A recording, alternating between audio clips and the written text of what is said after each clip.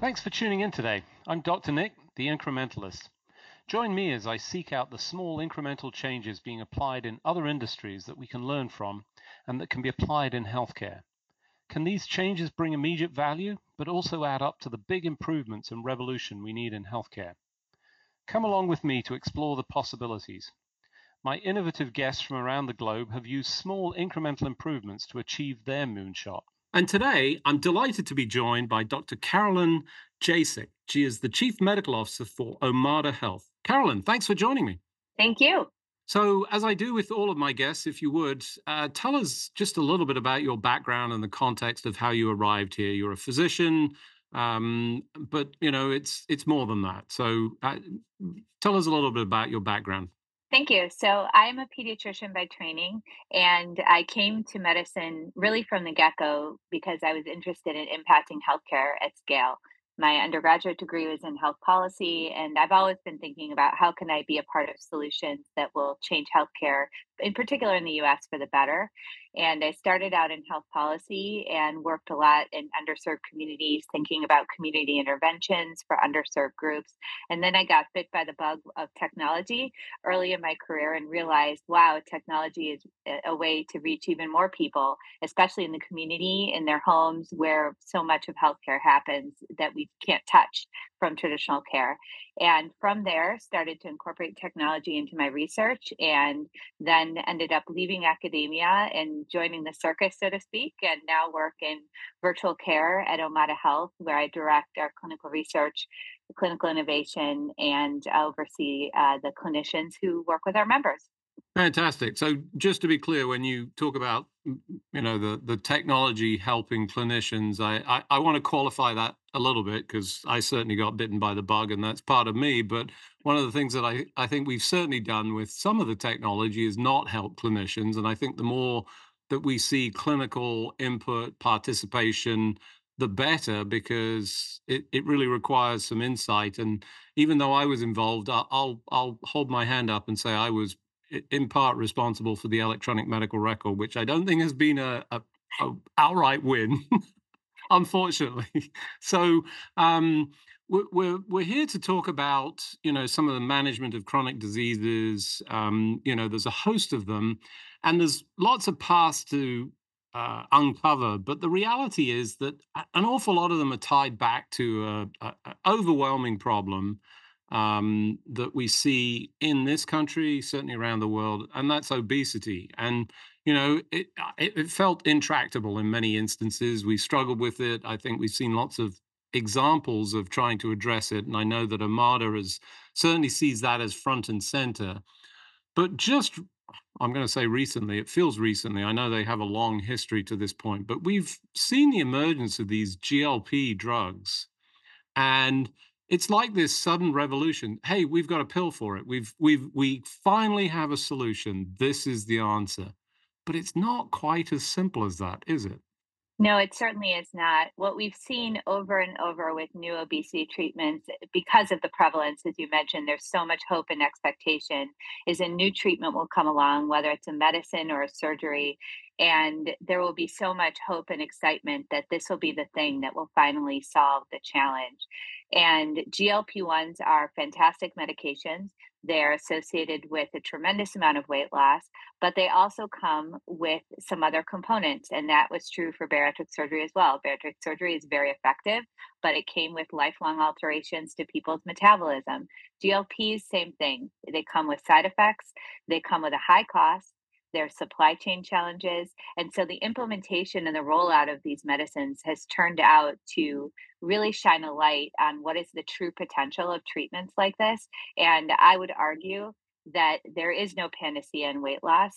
Treatments like GLPs are enormously helpful, especially as a kickstart for somebody who's really struggling to get their lifestyle change going. But as we saw with bariatric surgery, eventually, after the weight comes off or after you plateau on the medicine, you need to look again at behavior change. And you just can't have one without the other.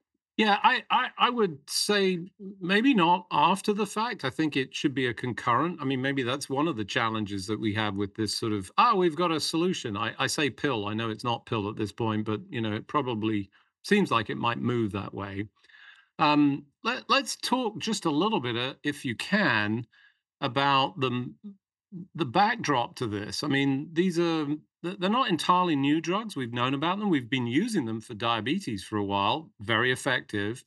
And it was almost like a side effect we discovered, a bit like Viagra, if I recall. That was a side effect that, unrecognized, and now it becomes a sort of primary use case. Are we moving to that point? Is it moving away from the diabetes and now it's, serving to essentially work as an anti-obesity medication? Well, by the numbers, in a sense, yes, because there are so many more people who have obesity without diabetes, or who have prediabetes with their obesity. I will say that, yes, we've known about these medications for over a decade. They're enormously effective, and we need to, of course, get the medicines to the diabetes population first. And there have been supply chain issues due to the excitement on the obesity side. But absolutely, there's many more patients who can benefit from these medicines that have obesity alone, obesity and overweight. And for that reason, a lot of the attention has shifted. And interestingly, when the manufacturers put in for the FDA approval, they applied separately for the obesity indication under a new brand name. And I think that that has further uh, led to a lot of excitement within the obesity world, that it felt like a new medicine, but they aren't in fact new. They're the same agents that have been used for diabetes. And I imagine that even if it's a different name, it's still coming from the same supply manufacturer. So there's still going to be the same problems. That doesn't solve the supply chain problem. So we've got a number of players in the space. I mean, we're not here to sort of promote or deal with individuals, but there's been a lot. It's hard to keep up with the latest in terms of publications, details. Share, if you will, a little bit of the backdrop as you've watched this, as we see more studies emerge to give us better insight into the effectiveness of the drugs and how they work and what the sort of long term consequences are, if you could.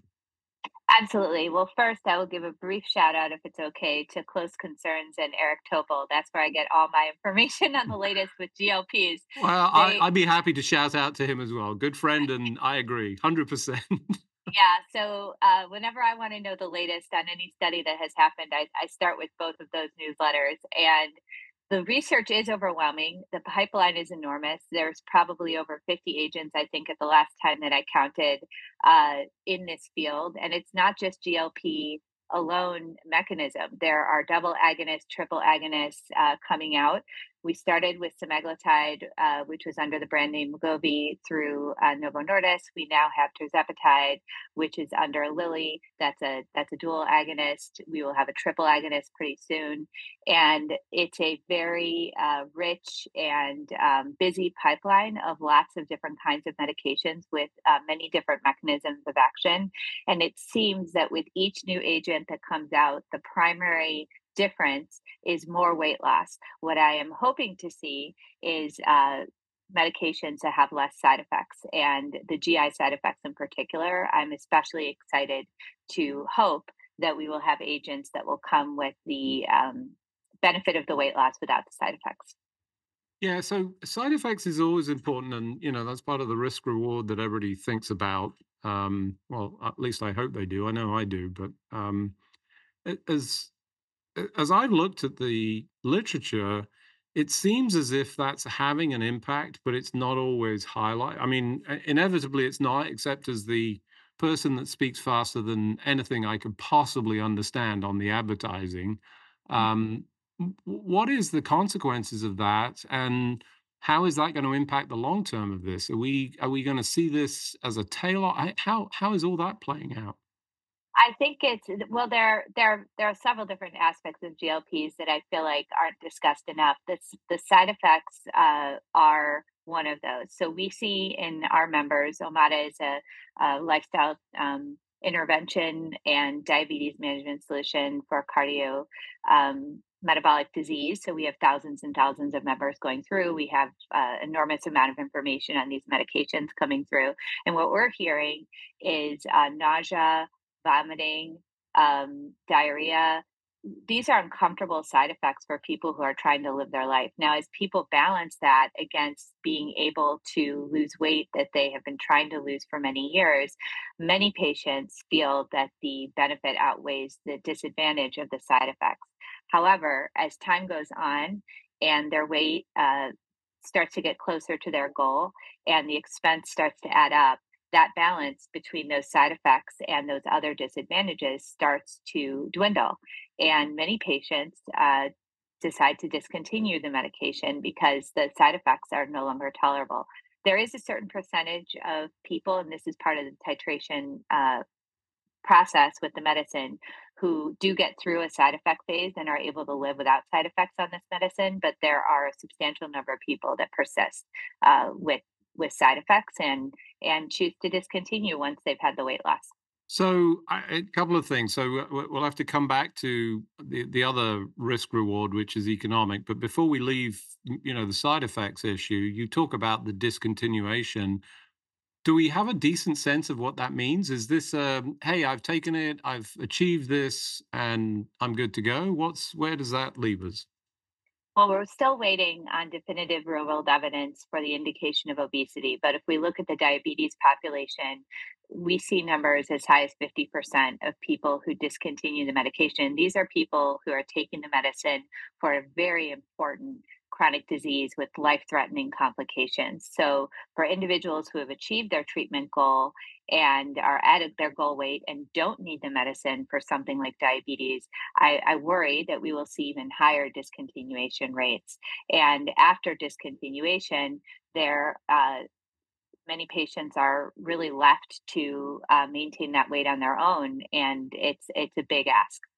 So, for those of you just joining, I'm Dr. Nick, the Incrementalist. Today, I'm talking to Dr. Carolyn Jasik. She is the Chief Medical Officer with Omada Health. We were just talking about the GLP agonists and the whole challenge of side effects, continuation of the therapy, and the challenges of people sort of dropping off as you described, for diabetics. So that's a specific condition. And I imagine that, if you cease the medication, assuming that the diabetes is resolved, and we've seen that with other therapies, to be clear, are they maintaining that reversal of the diabetes and being diabetic free? Well, so it's a semantics issue, but we talk about remission of diabetes more than reversal at Omada. Hmm. It's a little bit of a hot button for me My sometimes. apologies. I'm sorry. I didn't mean to jump over No, that, and no. I'm glad you There are corrected two. me. There are two camps. There are the ones that use the word remission and the ones that use the word reversal. So uh, the data are that the primary mechanism for putting your diabetes in remission is weight loss. So patients who are able that we've had that are able to lose the weight and maintain it absolutely can keep their diabetes in remission. But if they regain the weight, the diabetes will come back, and that's why I prefer the word remission. Is Hmm. because the physiology of diabetes remains. Your insulin resistance, your risk for insulin resistance, that doesn't reverse. That goes into hibernation, and the way that you keep that at bay is maintaining the important lifestyle changes that got you to the point of losing the weight. I will also add that GLP-1s in the diabetes population do result in weight loss, but they do not result in the level of weight loss that we see for the obesity alone indication. There's a few reasons for that. There's some dosing differences. There's some physiological barriers. But in the diabetes population, when people put their diabetes in remission, it's not necessarily just because of GLP-1s. It more than likely came with a huge commitment by the individual into lifestyle change. And that puts them in a good position to be able to maintain that afterward. Just as you said, it needs to go along together, right, at the same time. But these are highly motivated patients because they have a serious disease, Hmm. diabetes. And so they will often engage in those lifestyle changes because they're so committed. Essentially, buried within that, I think good news, the opportunity to put patients into remission. And there's a part of me that would say that's true for obesity. If, for most of us, I know there are some people that seem to navigate life without those challenges, but, I think most of us will hold up our hand and say that, we have those challenges. Um, what about the issue of economics? I mean, this is a fundamental challenge, and particularly given that I'm not going to say the majority, but a large proportion of our population is not able to access just general healthcare, let alone a very expensive drug, as these are. Where are we on the economic justification and capability to be able to offer this as a realistic solution? Well, if you are a policy wonk, a health policy wonk like me, this is just if anybody is, this is just a really interesting time right now, and I'm so glad that I have a front row seat to it because it is pushing to the very forefront of people's attention, at least in the United States, some major challenges we have around access to healthcare. So we have an enormously expensive and effective medication for an indication that the probably about 50 to 60% of America could be eligible, right? Adult America, because of the levels of obesity and overweight. If you took the FDA, approval by to the letter, Hmm. it's even just to be conservative. Let's say half of America could be eligible for adults could be eligible for this medicine. How do you solve that? How do you solve that problem? It's a public health emergency. It's highly prevalent, but then you also have a medication that is enormously expensive. And this is the healthcare system that we have. Our amazing advances that we have, that the entire world benefits from our science and research that comes out of pharmaceutical manufacturing organizations. We all benefit from those developments, but they come with a price tag, and that price tag, in this case, is untenable for the system. So I mean, I think knew the numbers that you were talking about when you talk about the percentages, but even hearing it so starkly is still shocking. Let's be frank. Huge need, economic impossibility, I think, is how I would define it. Not least of all, given that we have the most expensive system with inordinate amounts of waste, amongst any other reasons for unable to afford. Adding more cost is just not viable. Where is this going to go? How are we going to allow for this, given that as you describe it, you're right. It is a public health emergency. It's an epidemic when you plot it in any of the forms that epidemic charts are shown on maps. That's right. I believe obesity is a chronic disease. I believe that it requires lifelong treatment, whether you are successful in your weight loss or not. The predisposing genetics and the behavior and the risk is there, regardless of whether the person loses the weight. It's absolutely an epidemic, as you might consider any other disease. And where we go from here and what the solution is, this is why I'm so glad I have a front row seat, is because really exciting and important conversations are happening all across the healthcare ecosystem. I tend to spend my time with health insurance sponsors, employers in the private insurance space. I know it's happening at the government level as well. What are we going to do about drug pricing? How are we going to think about generic entry? How are we going to think about targeting access to medication to populations that will most benefit? How can you utilize data to do that? And then finally, as we think about access to these medications, how do we think about discontinuation? What's the duration of the therapy that makes sense? Should someone be on it for their entire life? Should they be on it for a short period of time? And what does that look like? And then from the government perspective, you could look at some historical examples like hepatitis C medication and insulin. Is there a role for the government in a public health emergency to enter and say, hey, we're going to get involved in pricing discussions and we're going to implement some bespoke reform? We've seen that, for example, with dialysis, where the government stepped in and said, this is life saving. People need access for it. We're going to figure it out. So I think all of those things are possible. It's an enormously dynamic environment, and we've already seen some big moves. So, for example, Lilly, uh, um, when they came out with tirzepatide, they implemented a savings card to drop the price to $500. The price at the time through Wegovy was upwards of 1,000 plus. And so we're already seeing some big moves on the manufacturing side to meet the price expectations of the market. But even at $500, it's unaffordable. Yeah. So we've talked extensively about the backdrop to this, and for me, it sort of leads up to the fundamental point here, which is it's not a silver bullet. It's never going to be the ultimate solution. And to that point, you have spent a large part of your career focusing on fulfilling the requirements to deliver healthcare to the chronically sick. And I think prior to any of these solutions being successful, tell us a little bit about that and how that needs to be incorporated, because I think that to me is part of the essential conversation that you're describing, um, uh, you know, for us going forward. Thanks for that question. I've always felt that the most important parts of healthcare happen outside the walls of hospitals and clinics. It's in our communities, it's in our households, it's in our homes and the way that we act and behave. So, my interest in using technology in the home has really been around behavior change. And so, behavior change is really what is the epidemic. It's our built environment, it's how we manufacture food, it's how we use food for more than just meeting our metabolic needs. It meets some emotional need in our lives. If we don't address those fundamental components of the epidemic, we're really just putting a band aid.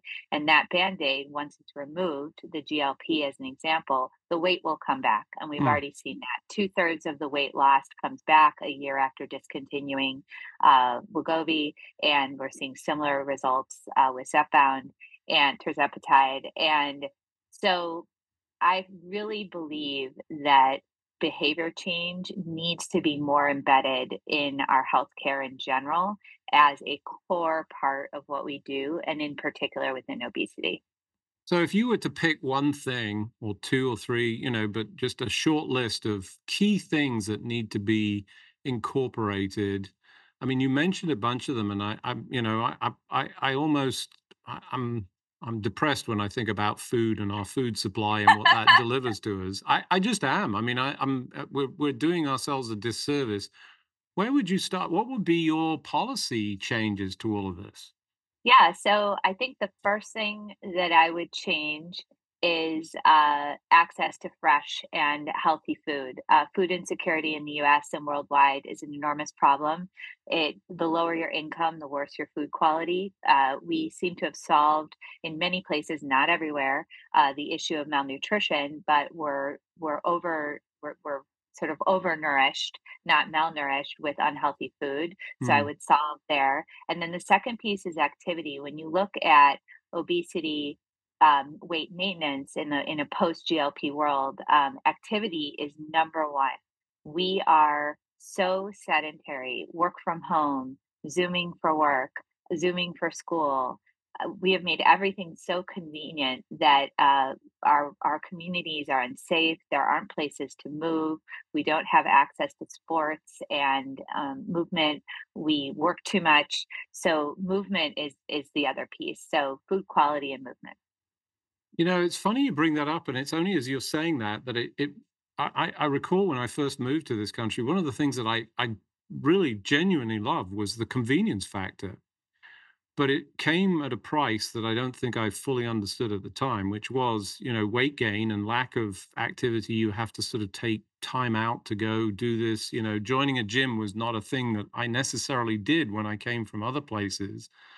So I think those two for me, if we solve that, we might actually solve not solve the obesity problem, but certainly make a big, big dent in it. So overall, I think I'm excited because there's a new tool in the box to apply for this. I think people struggle, and I've seen it with many friends, and the challenges of sort of breaking that cycle. We see the sort of yo-yo activity. It sounds like there's still a bit of that, but now the renewed focus, and I think the opportunity for the policy, so that we can make this not just available to those that can afford it, but accessible to everyone and deliver it in a way that all can access it, I think, represents a tremendous opportunity to break this cycle and, combat this epidemic of obesity.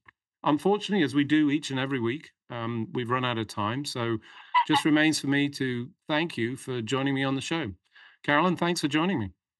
Thank you so much for having me. Thanks for joining me today. Do you have any better ideas, or have you found a small incremental change that's brought about a big improvement in your world?